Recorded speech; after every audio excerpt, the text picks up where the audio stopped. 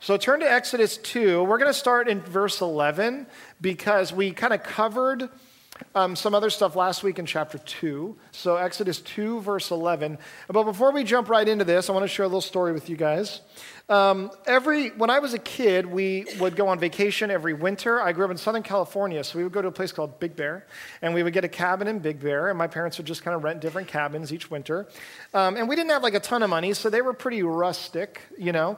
But I remember this one year that we went. It was the one year that stood out the most because we got this really cool cabin. It was like a 3-level cabin. It was built into a hill, and it had like these spiral staircase, and it had a pool table in the basement, and it was just really cool. We went up there for like a week. But the thing I remember about this week in particular, which is why it stands out to me, this one cabin in particular, is because a lot of really bad stuff happened to my dad in this cabin while we were there for the week. My dad got really hurt a lot while we were at this cabin. One of the first days we were there, we went sledding, and my dad just like fell off a sled or something and ran into one of the posts that holds up the deck. A couple days after that, my dad's getting out of the shower, and it's one of those showers that has like the bar above the door, you know? Like the ones that click when you open and close them, like with the glass door. And he was getting out. My dad's kind of tall, and he's a little hair challenged on the top. And so he's getting out of the shower, and he scrapes the top of his head on that bar, like really hard. And it was not pretty, right? And he was like yelling in pain in the bathroom. And then a couple of days after, I think my dad fell down the spiral stairs, like the spiral staircase one way. And then a couple of days, like one of the last days, we were down in the basement, and he was doing something outside, and he came in this sliding glass door that was down there, and he was like doing something. He was on a mission, and so he was like kind of charging through the downstairs. But as he was charging through the downstairs, I was like, oh, I really want my dad to see this really cool pool shot that I'm about to make. That's really awesome. That my sister and I were setting up like trick shots because like we didn't really know how to play pool, and they had a pool table. So my dad is walking through the room really fast, and of course I like needed to get his attention so he could see the shot. So I just like yelled his name like as if there were a life or death emergency happening. You know? And so my dad's walking through the room really fast, and he's like on a mission, and I go, Dad, you know, like stop. And so he like, what? He freaks out, and he turns around, and I'm like, watch this, you know? And I totally missed the shot because I'm terrible at pool. And then he's like, what? And then he turns around, and he runs into a post. And because it was a basement, and the posts everywhere. And this was not like a nice little round post. This was a square 4x4 post with nice sharp edges, you know? And he just like walking through the room really fast and like, Dad, you know, what, boom. And then he just like, you know, black eye, right? Black eye. So we come back from this vacation, and we do the thing that families often do when you get back from a long vacation, which is you unpack, and then your mom says, I'm not cooking, so we're going out to dinner. So we go to this Mexican food restaurant. And I remember being at the restaurant. I remember the waiter saying something about how my dad looked because he had like these Band-Aids on the top of his head, and he had a black eye, and he was all messed up. And that was the first time that I ever heard the phrase, you should have seen the other guy. That was the first time I remember hearing that. My dad said that to the guy. And then my mom's like, oh, you know, the other guy's a cabin, you know? And it's funny because we went, it's like such an awesome line from a mom. She like did the eye roll thing, you know? I remember that story specifically, even though every year we went to a cabin, and it was a different one, and we had these great times. It was the year that everything kind of fell apart, and that my dad was almost destroyed by a cabin. We never went back, believe it or not, to that cabin. That was the one that, for whatever reason, I remember the most. And I don't know why that is, but I think that's kind of a normal part of growing up, is that sometimes you do these nice things, and it's the things that go completely backwards or haywire or go not at all the way you want them to go. Those are the things you remember, right? Those are definitely the stories that you tell later on down the road.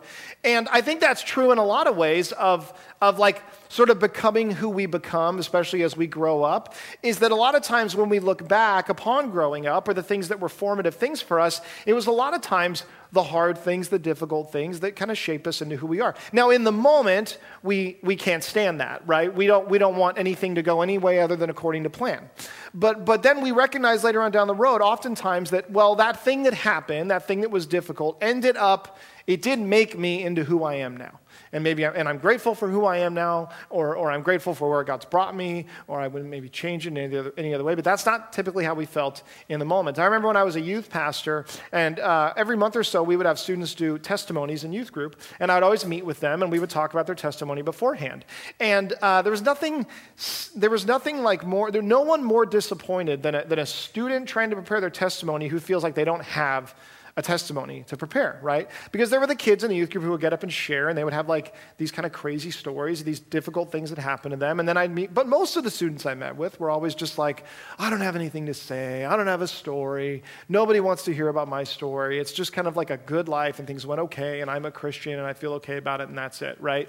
And it was such a difficult thing, it was such a sad thing to encounter, because I think that even speaks to the fact that we do recognize that it is like, especially as Christians, if you're a Christian and you think about the idea of your story or who you are, your testimony is really the story of how God brought you, really how God's been evident in your life and how he's made himself known in your life and how he's kind of shaped you through that. We even then acknowledge that like it kind of feels like the crazier things go, or the harder the things that you go through, the more that testimony seems to kind of carry some weight with it, right? And yet, we still, when given the choice, always just want everything to go according to plan, right? In the moment, we're like, I just want it to go according to plan. That is one of those crazy things about the way we operate. I say all that stuff because this morning we're talking about Moses, the story of Moses. And Moses is a guy who has a lot of difficult things happen to him along the way of his life. But what we see, especially in this chapter, is that God uses these things to shape him into someone that God is going to use. And we also recognize how much God's hand is sort of present throughout Moses' life. We started last week, we looked at his birth, the fact that from birth even, Moses' life was difficult. He was born into the worst situation you could be born into. He was a Hebrew baby boy born into a group of people enslaved, where a Pharaoh had just passed a law that all Hebrew baby boys would be killed by being thrown into a river. That's literally the worst situation you could be born into, I think. And yet, God redeemed him from that, saved him from that, to use him later on in a specific way. But even from the beginning, we read about how Moses' life is full of these difficult challenges. This morning, we're looking at the rest of his life, at least leading up to God really calling him to ministry. And I want to start reading in verse 11 here in chapter 2 to kind of see what that looks like. So Moses is, he was a baby, and he was ultimately raised in the Pharaoh's palace. Pharaoh's daughter basically adopts him. And so he gets to live his life. He gets to be raised up with royalty, living the good life of an Egyptian, even though everyone does know from day one he's a Hebrew. It's pretty obvious to them, and they know that. And so that's kind of his life. So starting in verse 11, we read this. And we're going to read, I'll put this one up. We're going to read 11 through 16, I think. One day, when Moses had grown up, he went out to his people and looked on their burdens, and he saw an Egyptian beating a Hebrew, one of his people. He looked this way and that, and seeing no one, he struck down the Egyptian and hid him in the sand. When he went out the next day, behold, 2 Hebrews were struggling together. And he said to the man in the wrong, "Why do you strike your companion?" He answered, "Who made you a prince and judge over us? Do you mean to kill me as you killed the Egyptian?" Then Moses was afraid and thought, surely the thing is known. When Pharaoh heard of it, he sought to kill Moses. But Moses fled from Pharaoh and stayed in the land of Midian, and he sat down by a well. And we'll stop right there. So, there's a few things that we read about here. What we're going to do is we're going to look at basically who Moses is. We're going to look at some things that Moses is and that really God is shaping him to be through just what we read about in this chapter. The first one that we read about is this. Moses is a Hebrew. Moses is going through a bit of an identity crisis at this point. The first verse that we just read in that passage said this, that one day when Moses had grown up, he went out to who? To his people and looked on their burdens, and he saw an Egyptian beating a Hebrew, one of his people. There's a lot of emphasis in that first verse there about who Moses is. He is a Hebrew. He is not an Egyptian, even though he's raised with Egyptians. Now, there was probably a lot going on in his life leading up till this point internally that caused him to leave and to go begin observing what was going on with his people. And as he observes what's going on, he observes someone being beaten, there's something that switches in him, there's something that changes in him, and he says, probably for the first time in a real decisive way, this is who I am.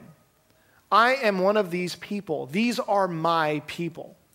Now, for him to say that is a big deal because it means a huge change in his life, right? It means he's essentially giving up one identity for another, which is something that we talk about all the time in the idea of becoming a Christian or maybe following Jesus. We read, the best commentary on this is in Hebrews chapter 11, which says this: by faith, Moses, when he was grown up, refused to be called the son of Pharaoh's daughter, choosing rather to be mistreated with the people of God than to enjoy the fleeting pleasures of sin. He considered the reproach of Christ greater wealth than the treasures of Egypt, for he was looking to the reward. So the author of Hebrews is really describing what Moses chooses to do. And it's interesting. He says there's two choices Moses can make. He can choose to be one of his people, to be really honest with himself about who he is, and to now live that out, even though it's going to come at great sacrifice, to be mistreated with the people of God. Or he can choose, it says, the fleeting pleasures of sin and the treasures of Egypt. So on one hand, and this is totally realistic, right? I mean, you're Moses, you grow up in Egypt, you grow up within royalty. Every day, if you just keep doing what you've been doing, if you keep with the status quo of your life, everything's going to be fine. You have plenty of money, you have plenty of things, even though, yes, you're an Israelite and people know that about you, and they probably judge him for that, and he probably is not royalty himself, of course. Still, life is pretty good if you're Moses. You have to choose to upset all of this if you're going to choose to truly be this other person that Moses has come to believe that he is. He's a Hebrew. He has to be with his people. This choice for Moses is difficult because the temptation is to ignore his true identity and to live this other way because of how easy it makes his life. And this is incredibly relatable to anybody who is faced with the decision of ultimately saying, I'm going to live for God or I'm going to live for myself. Because to say I'm going to be a follower of Jesus, to say I'm going to live for God, is to say I'm going to sacrifice my life. Sacrificing a lamb or an animal is relatively easy compared to sacrificing yourself in your life. If God had come to Moses and said, I want you to sacrifice an animal and that's it, that would have been a lot easier for him to do than to actually make this sacrifice of choosing to live as an Israelite, to live as a Hebrew. Jesus talks about, dying to yourself and losing your life in order to follow him. And what he means by that is, you're born and you grow up, and let's say you grow up in a loving family and your parents do a great job of telling you how loved you are and how valuable you are and how wonderful you are and that maybe you can do almost anything. And that works and you believe that. And you grow up thinking that primarily about yourself, maybe thinking that more than anything else that your parents teach you. And so as a result, really life is simply this: I want to be that person. I want to do anything and I want to be happy and I want to be fulfilled. I want things to go according to plan, and here's the plan. And then God invades that. And you begin to see the truth, and you see that isn't all that there is, and that's not even actually why I'm created, and that's certainly not what God calls me to live for. And so what he calls us to sacrifice, more than money, more than anything else, is he calls us to sacrifice that, saying, I want you to take yourself out of the equation, and I want you to now give your life to me. This is what Moses is faced with, recognizing that he's a Hebrew and that he needs to live that way. The choice to follow God always involves sacrifice. You see it with other people in the Old Testament. God gives Abraham the covenant. But what does he say to him when he gives it to him? He says, you now have to go. You have to leave the land that you live in and you have to go. You have to sacrifice. When God comes to Noah and he gives him the greatest piece of news anyone could ever give, which is the heads up that a flood is coming, the 100 years heads up that a flood is coming. Now I want you to build a boat with your family. But what does he call him to do? He calls him to do something that alienates him from everyone else, probably even towards the end his own family is starting to wonder, what the heck is going on with Noah, right? Are we really sure we still want to be connected to this guy? Oh, here comes the water. Okay, we're good, right? But God calls Noah to do something that requires sacrifice in the beginning. And this is something that we continually see from the call of God. We see some level of sacrifice, and then ultimately saying, I see my real identity. If I'm going to take hold of who I really am, it's going to be difficult. And that's what we see in Moses, recognizing that he is now a Hebrew. But he comes to this conclusion. These are my people. And what drives him to that conclusion is the conviction, the deep conviction of what he sees around him. He sees things happening around him, and we see him respond to that because he goes out and he watches a slave master beating a slave, and he kills him, buries him in the sand. And then he goes on and he finds some Israelites, and they're arguing, and he goes to the one that is wrong. Apparently it's clear that one's wrong, and he says, why are you wrong? What are you doing? And they said, nobody asked you. We don't want you to help us. We don't need you to help us. But what we see Moses doing, and we'll even see it a little bit further along as well, is Moses is basically going around trying to do the right thing. The other thing that Moses is, apart from being a Hebrew, is he is a person who is very, very zealous. Okay, Moses sees the injustice in front of him, and it is overwhelming to him to a point that he has to react, even to the point of killing someone. He is overwhelmed by the injustice. He says, this is not right. This is not how it should be, and I cannot stand it, not even with this one Egyptian, but also with the Israelites that are fighting. I was telling the first service, I think of this as like the Batman phase of his life. Because he's basically like, I know, I'll just go do good during the day, and then I'll go back to the palace maybe at night, and I can be a rich guy, right? And I can live the nice life of the Egyptian, but then I'll go out during the day, and I'll maybe bring justice to the Israelites, and maybe I'll help them stop arguing amongst themselves, right? I mean, isn't that what God would want me to do? God raised me up here in Egypt. I know all this stuff. I'm not a slave. I don't have the slave mentality maybe. And so I believe that I can change this. I believe that I can do something with this. I believe that I can bring justice here. What God probably wants me to do is to kill these people who are hurting my family, my brothers and my sisters. Maybe what God wants me to do is he wants me to keep them from being divided, from fighting amongst themselves. To get them together and have some town hall meetings or something and say, guys, don't fight, don't separate. If we stay together, we can be strong and we can overrun this place and we can win. We can take this place over. There's so many of us. Maybe that's what God wants him to do. But what we see in Moses is we see like a passion, really, because he sees something wrong and he wants to see it righted. He is zealous. And what does he do with that? He reacts. Now, this makes sense because, like I said, he left a good life, and he left it because of conviction. People don't walk away from things like that just because pragmatically or practically speaking it makes sense. It doesn't make sense. You have to be driven away from that, pushed out of that by a conviction that there's something that is truer and righter and more just and better, even if it doesn't make your life easier. And that's what Moses has just done. But what we see in Moses here is so important. We see that this isn't enough, right? Because he doesn't seem to be doing anything good. He doesn't seem to be stopping anything or really helping anything. He doesn't seem to be fixing the problem. In fact, all he's doing is getting himself in trouble. He's getting himself in trouble with the Egyptians. He's getting himself in trouble with the Israelites. He's a guy full of passion, full of zeal, wanting to see all the wrongs righted, and he has no idea how to do it. And he's bad at it. And we recognize that. We see that in the way that he's reacting. I'm sure none of us can relate to this, right? You just see something wrong, you see the injustice, or you feel conviction about something, and you're like, I don't know what to do, but I'm just going to do something. I'm going to do whatever I can. I'm going to react. I'm going to react in any situation that I can that God presents me with. And you often don't see yourself getting very far with that. You don't see it changing things very much as a result, because you need to be able to do more than that.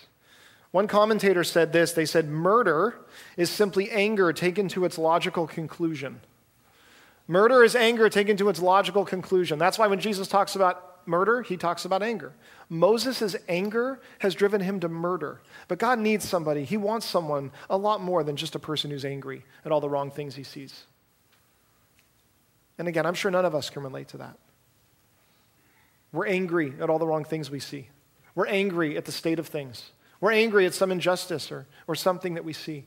And we believe that that's maybe all we need to be. God just needs a lot of angry people. He needs a bunch of people worked up and upset and wanting things to change and then just saying, we'll just figure it out. We just got to at least, let's just agree that we're angry, right? And we'll start there. We'll agree that we see injustice. We'll start there. We'll have passion and zeal. We'll start there. But Moses' anger was misguided. It wasn't focused on the right things. It wasn't focused on the right people. It wasn't even focused on the right problem. And this is something that we do all the time. And this is why we read about this in Ephesians. Finally, be strong in the Lord, in Ephesians 6. Finally, be strong in the Lord and in the strength of his might. Put on the whole armor of God that you may be able to stand against the schemes of the devil. For we do not wrestle against flesh and blood, but against the rulers, against the authorities, against the cosmic powers over this present darkness, against the spiritual forces of evil in the heavenly places. You see, we continually fix our minds and our eyes on physical things so much that we react constantly to the things that are happening right in front of us, that we put the problem on people and on institutions and on places and on governments and on everything. But we fail to recognize what the Bible tells us again and again and again, and what God ultimately shows Moses, which is there is something much bigger behind this. There is something much bigger going on. And if you can't use your passion and your zeal to open your eyes to begin to see something bigger, you won't ever realize the fight that you really need to fight. You won't ever realize the thing that you're really being called to do.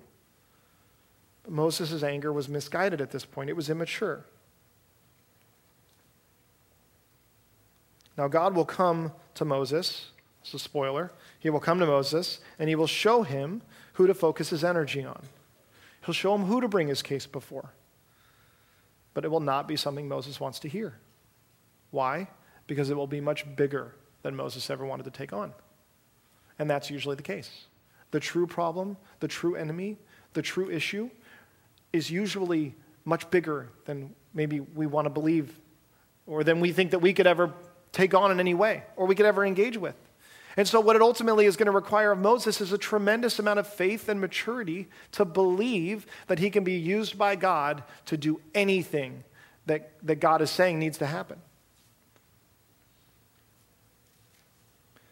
Now,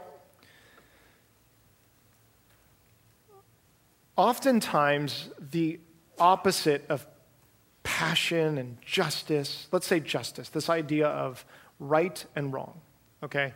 I see right, I see wrong, and I want to see justice happen. Oftentimes, the enemy of justice is pragmatism. Pragmatism is kind of the mindset or the approach that, well, this is what works, so it's what we have to do. This is the way the world is, so that's just what we have to deal with. Let's only try to work with what we think we can actually accomplish and what can happen. Listen, let's just acknowledge this is the system that we live in. This is the way that things are. Let's be practical about it. Let's be realistic about it. Now, pragmatism isn't a bad thing, but it is often the opposite extreme from this zeal that Moses has. And pragmatism by itself is often the reason why some of these institutions, like the Israelites being in slavery, is the result of. It breeds this kind of like thinking that goes, listen, let's just be honest, okay? These guys, we've been slaves for hundreds of years. This is not going to change. Let's be real about where we live and what we live in and the way that things are. And let's not get all worked up about justice and what's right. And you have this zealous person going, no, but this is right. No, but this is what we have to do. And then you have this person over here going, it doesn't matter. You're going to get all worked up for nothing. We can't change it. We can't do it. We can't do something. Let's focus on what we can do. Let's focus on what we can have. Some of us are so pragmatic and we don't think that God expects things to actually change. We don't expect things to ever actually be different. We walk by the pain, we walk by the suffering, we walk by the oppression, we walk by the injustice, and we say that's just the way the world is, and that's the way it's going to be. And the last thing I need to do is get all worked up about it. And there's some of us who are so passionate and so zealous, but we believe that that's all that it takes. Could you imagine for a moment if a doctor any good doctor is someone who is really hopefully passionate about saving people's lives, about helping people, about making people well. But could you imagine if that was the only test for being a doctor? If like the final exam, I know there isn't a final exam, but if there was a final exam for being a doctor, shows you how much I know. I know that I'm wrong, I know that much. If there's a final exam for being a doctor and it was basically just you have to prove your passion for people being healthy and well, for people and their well-being, right?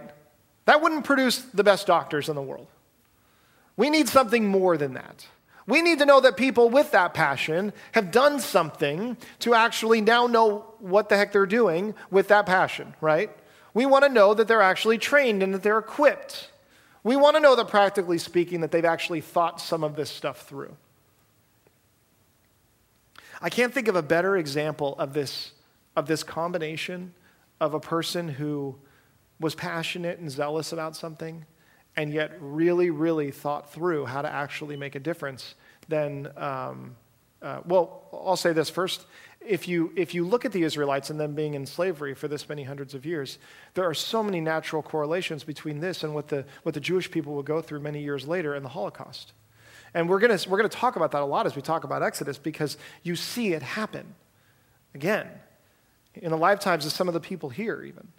You see these people that are being persecuted and that are being killed and that are being ultimately tried to just be kept down. And there's this incredible story that was ultimately made into a movie, Schindler's List. And this is the story of this man, Oskar Schindler. And he is the best example I can think of this, of exactly what it takes to make the kind of difference in a situation like this. Because this man was a German-born businessman. He was really rich, and he was about as pragmatic as they come. He was about as practical as they came. He had all the connections. He was part of the Nazi sort of party in the sense that he ran with all of those people. And he lived in Poland, and as they began just completely evacuating towns and sending Polish Jewish people off to the concentration camps, he realized that he could bribe officials with his money, and he could get them to bring these Jewish people to come work in his factories, and that if they could work in his factories, and he can make the case that he needs them. I need them to build things for the German people. I need them to help build munitions and pots and pans and all these different things. I need these people to work for me. Don't send them to the concentration camps. And he saved thousands of people by doing that. By using his own money, in the end he was broke, to bribe officials, to use all the connections and all the relationships and everything that he had to be able to thoughtfully to do something to make a difference in these horrible atrocities that were happening right in front of him. And it was his passion and it was the desire for justice that drove him to do that. And the crazy thing about it is that's not the crazy thing about it, but something else incredible about it is I was reading this interview with Steven Spielberg, who made the movie Schindler's List. And he said that it was so frustrating for him because he got the idea, he read the book about Oskar Schindler, and he started writing the movie and working on it while he wanted to make the movie, but he was making another movie. He was making this random movie called Jurassic Park. And he was in the middle of making that movie when he said it was driving him crazy, and he began to really resent T-Rexes because he said he was spending his days filming T-Rexes chasing Jeeps, and he was spending his nights thinking and crying about this movie Schindler's List and trying to make it happen. And his wife and his friends close to him said to him, they said, just finish this movie, make it good, we'll make some money, and we'll make the next one, and that one will make a really big difference. And even he feels the need to take the passion that he has as an artist and to use the maturity and the practicality that comes from knowing what he's doing and saying, how do I really thoughtfully make a difference here? All of these things, all of that stuff, Moses didn't really have that. Moses had the passion, he had the zeal, he wanted to make a difference, and he didn't know how. And he wasn't doing a very good job of it. And it ended up getting him kicked out of Egypt. But one of the things that we see is we see God orchestrating so much of this. This was not just Moses doing whatever he wanted. So much when we look through Exodus, we see God setting things up so that he can cause things to happen. And people have an important role in it, and people can certainly choose to not be a part of it. But ultimately, we see God using these things to bring Moses to a place where he is going to shape him into a leader. He's going to shape him into someone who actually will ultimately make a difference. And so I want to look at the next part of this. which picks up in verse 16. This is probably too small. You can't read it up on the screen, but you can look at it in your Bible. Exodus 2:16 to 22 says this. Now the priest of Midian had 7 daughters, and they came and drew water and filled the troughs to water their father's flock. The shepherds came and drove them away, but Moses stood up and saved them and watered their flock. When they came home to their father, Reuel, he said, "How is it that you have come home so soon today?" They said, "An Egyptian delivered us out of the hand of the shepherds and even drew water for us and watered the flock." He said to his daughters, "Then where is he? Why have you left the man? Call him, that he may eat bread." And Moses was content to dwell with the man. And he gave Moses his daughter Zipporah. She gave birth to a son, and he called his name Gershom, for he said, "I have been a sojourner in a foreign land." You can stop there. So God brings Moses. Now, here is exactly what has just happened, to make it perfectly clear. Moses has come to be awakened to this reality that he is indeed a Hebrew. He is an Israelite. He is not an Egyptian. And ultimately, that leads him to being banished from Egypt. But here's the crazy part. Where does he go? He actually goes into the promised land.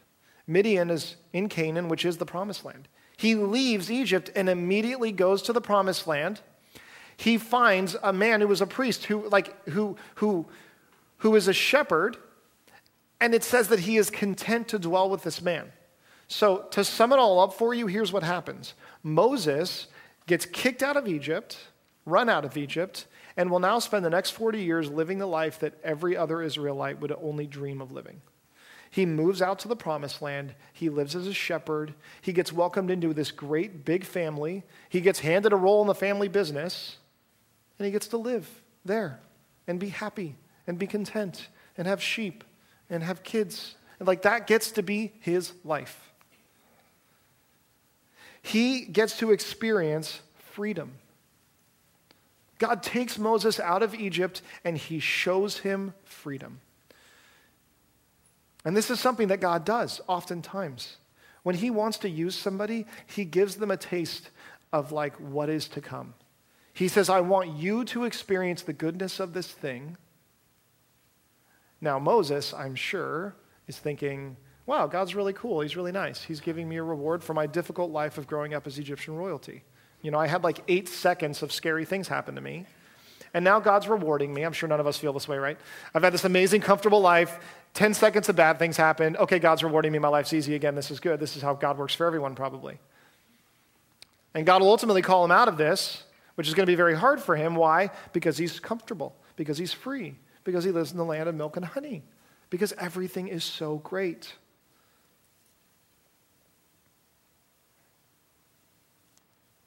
Moses' story has been one of privilege. He was rescued from the Nile. He wasn't raised as a slave. And he's given this good life of freedom, of family. He will grow comfortable. He will grow content. But there's also something very important that he will do, and it is this: he will learn how to shepherd. He will become a shepherd. Throughout Scripture, we see that when God wants to use people, he often uses shepherds. When it was God's turn to pick a king, who did he pick? He picked King David, who is a shepherd. There are so many theological statements about who Jesus is. He's a prophet, he's a priest, he's a king. But when Jesus practically speaks of himself, functionally who he is in our lives, through the I am statements in John, one of the ones that he says is, "I am the good shepherd." If you want to think of me as something, think of me as a shepherd. Why? Because a shepherd is patient. They are diligent. They are gentle. They are caring. They are protective. They are fierce when they need to be. And most importantly, they lead you to food and they lead you to water. And if you know anything about sheep, you know they can't find food themselves. They can't find water themselves. They need a shepherd. Sheep walk off cliffs if you don't stop them from walking off of cliffs.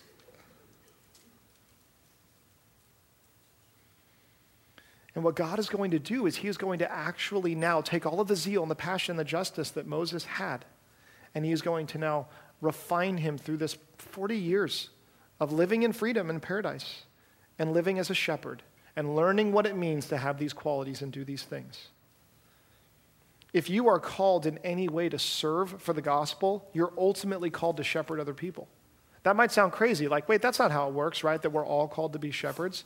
But if we are all called to make disciples, which we are, then we are called to shepherd people. If we are all called to reach the lost, that will only involve people, which means we're called to shepherd people, which means we're called to be like this. Now, the reason shepherding is such a big deal is because for all of its importance, right, the shepherd is clearly, they're clearly more capable and knowledgeable than the sheep. But do you know what a good shepherd is always judged by? Is their service to the sheep. If their sheep don't trust them, they're not a good shepherd. If they are not willing to serve their sheep, they are not a good shepherd. And so no matter how great some shepherd gets, I'm sure there are famous shepherds in the world, I don't know, probably, shepherding competitions and whatnot. But ultimately, I should have done research on that. I'm sorry, guys. I'm just throwing stuff out there now. But ultimately, you can call yourself all these things. You can have a big flock full of sheep, but if you are not serving them and protecting them, and if they do not trust you, then you're not a shepherd. And I don't know if you noticed this from the beginning of Moses' story here, but the Israelites didn't trust him, and they didn't want him to lead them. And they had no reason to trust him and want him to lead them. What we also see what happens here is really key, which is this. Reuel, or we better know him as Jethro, which is father-in-law, ultimately ends up really discipling Moses. He brings Moses in. He shows him how to be a shepherd. And he's a priest. And so he talks to him about God, and he teaches him about God. And what we'll see next week when we look at God coming to Moses as the burning bush is we'll see the role his father-in-law has in that. And what we see there is so important because this whole idea where God takes all the raw materials and then he turns it into something useful, this thing is discipleship. And he uses other people along that process. There are people in my life who came in at pivotal points, and God used them as they discipled me and showed me what it is to follow Jesus and show me even what it is to shepherd. And I had a chance to talk with one of them. He was my youth pastor, and then he was my pastor for years. His name was Dennis, and I had a chance to talk with him a couple of years ago. He came through town, and he came to stay at my house. I remember talking to him, and I remember vividly having to say to him, I'm not sure how to articulate this to you. I'm not sure how to say it without it sounding super weird, but your role in my life is so significant that it almost feels like you're responsible for everything that came after, because it was so huge in forming me into the way I understand Jesus, the way I understand what it means to shepherd other people, the way I understand what Scripture tells us to do, and how we have to live according to it no matter how difficult it is and no matter how much sacrifice it involves. That we must be discipled in order to be able to figure these things out and do these things. And it's awesome that we see Jethro doing this. So this is all about Moses, all these great things about Moses. That's great. That's nice. God loves Moses. God's doing great things for Moses. What about all those other people, right? Well, we jump back at the very end of chapter 2, and we read these last few verses in verse 23. During those many days, the king of Egypt died, and the people of Israel groaned because of their slavery and cried out for help. Their cry for rescue from slavery came up to God. And God heard their groaning, and God remembered his covenant with Abraham, with Isaac, and with Jacob. God saw the people of Israel, and God knew. God remembers his people. Now, this same word used for remember, we see the same Hebrew word used when Noah's on the ark and the beasts. It says God remembered Noah and the beasts. Kind of to say, yeah, all that rain and that flood and everything that was happening, and they were in the ark going, is this thing going to end? Scripture tells us God remembered them, okay? And that word, when you translate it out, the Hebrew word, it means to recall information or events with a focus on responding in an appropriate manner. So it's like to recall, but with the intent of responding. So what that looks like is this. If you have, this is incredibly like almost calloused way to say it, but it is the best picture that you could get. If God had a to-do list, and as he goes to things on that list, he recalls something as it is now the appointed time to do that thing, okay? He says, now it is time for me to do something here. And so I remember this thing as I go to do it. Just like you go back to something and you say, now I'm going to take care of that thing. Now we know, even in Genesis, when God speaks to Abraham, he tells him about what's going to happen. It says in Genesis 15, then the Lord said to Abram, Know for certain that your offspring will be sojourners in a land that is not theirs, will be servants there, and they will be afflicted for 400 years. But I will bring judgment on the nation that they serve, and afterwards they shall come out with great possessions. So God has already, he had said to Abram this, God has already kind of said this will happen, it will happen for a certain period of time. And so this idea that God remembers doesn't mean that he forgot them. It doesn't mean that he couldn't hear them and he wasn't listening. In fact, one of the incredible things that we read is these words that are emphasized, that God heard their groanings, that he remembered them, that he sees them, and that he knew them. These are all the things that if you're an Israelite, you just want to know that God is doing these things. You're like, is God hearing me? Is he hearing me? Because I'm not sure if he is. Does God see me? Does he see what's going on down here? Does he see what's happening? Does God remember us? You know, his people, the ones that were such a big deal? Does God really know us? That word know is like an intimate knowledge of someone. That's like the way you know a person through a relationship. That's not just I'm aware that you exist in the universe. Does he really know us still? Because if he did, why would we be here in this situation? God didn't forget them, but he chose this as the time to respond. Now, this is the point in Exodus where we have to begin wrestling with something. And you could go two ways with this. And if you go one way, you're totally wrong. But it's a way easier way to go. And if you go another way, it's right, but it's harder to swallow. And it's this. The reason why, one of the reasons why God's people are not rescued and redeemed immediately from slavery and bondage is because God intends to use these people, their story, everything that is happening for a reason. He's going to use them to reach the whole world. He's going to use them to reach everyone. God ultimately, his desire, he doesn't save me for me. He saves me and sends me out to you. He doesn't save us for us. He saves us and sends us out to the rest of the world. And what's really hard is this. This is what I mean when I say it's harder to swallow, but it's true. Is this. The Israelites did not deserve to be rescued. We don't deserve to be rescued. The reason why it doesn't sit well with us when we see people suffering in Scripture is because we believe they're his people. They're supposed to be better. He's supposed to love them more. They deserve to be rescued. They deserve to be set free. But the Bible doesn't paint that picture for us. In fact, what it paints for us is that a God who again and again and again goes out of his way to make a way with his people, but it is through his grace and his mercy. It's not because the people deserve it.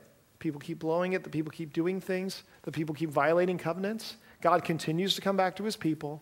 He continues to honor what he said he's going to do. He continues to show them grace. He continues to show them mercy. It is not because they deserve it that God will ultimately come and rescue them. God is not going to come redeem them and restore them because they're so amazing. They're going to be able to be good people because he redeemed and restored them. Okay?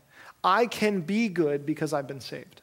I've not been saved because I'm so good. And the difference there is everything. He saves us for the rest of the world. And that is what God is intending to do here. God saved Moses. He got him out. He gave him an amazing life. But next week is, they pull you back in, right? That's what Moses is going to be saying in some great. I got pulled back in. Why? Because God didn't save Moses for Moses. He didn't give him freedom for him. He gave him freedom for them and for others. And why do I say all that so much? This morning, we're going to worship. We're going to take communion. And the reason we take communion, the reason we take it as often as we do, but not too often, I think, is because we are prone to drift away from knowing that Jesus is the one who's accomplished anything. We're prone to drift away from knowing that it's his sacrifice. We're prone to drift away from knowing that we don't really deserve this. And so we stop and we do exactly what Jesus commanded his disciples to do, which is we take communion and we do so in acknowledgement of the fact that that he has paid the price for us. It is because he is so good and he sacrificed that we can be saved, that we can now go and we can live and we can be good, and that we can bring the gospel to other people. So as we worship, we're going to pass around communion to everybody, and we're going to sing. We're going to worship, and then after the first song, I'm going to come back up and I'll lead us through communion. You can take it on your own if you want before that, or you can wait and take it with all of us. And as we worship, we're going to praise God.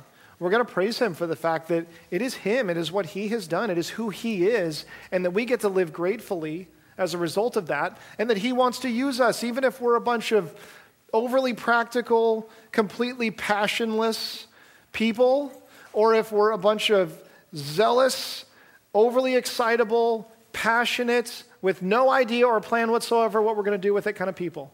That God wants to use us. He really wants to shape us, and he wants to do it out of his grace and his mercy. Let's pray. Father, we're so grateful for who you are and what you've done. We're so grateful for your Son. God, we do recognize that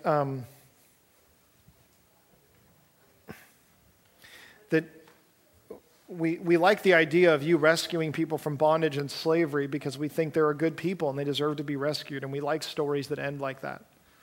But God, this is a story of a people that many of us know where it's going to go. We know what it's going to lead to. It's not going to lead to an incredibly perfectly faithful people. It's not going to lead to a great, perfect nation. It's going to lead to something much different than that. And so, God, we depend on you and your goodness and your perfection and your grace, not our own. We worship you and praise you, and we just thank you for the sacrifice your Son made, Lord. It's in your name that we pray. Amen.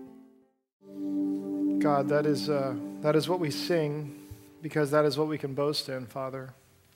Not that we have done great things ourselves, but that we have simply called out and that you have answered us, Lord. That you are the great Redeemer, that you are the one that takes the raw materials that is us, and you shape us and form us into things that you can use. That you take broken people and that you redeem us and form us into healed people, that you take people in sin and that you heal us and you make us clean, Father. God, it's all done by you. And we are so grateful for the fact that that you are our God. Father, we know that regardless of where we land on the spectrum, whether we're filled with passion or can't possibly think beyond the practicalities of the way the world just seems to work all the time, we know that your desire is to continue shaping and molding us just as you did Moses, God. That you use the circumstances of our lives, that you use the really good things and the really, really bad things and difficult things to shape us and form us into people who aren't meant to live for ourselves, not to be happy and good for ourselves or our own families even, but so that more can be reached, God, so that more can hear your word, Father. That is our prayer, that we would be that as a people, Father. It's in your name that we pray. Amen. God bless you guys. Have a great week.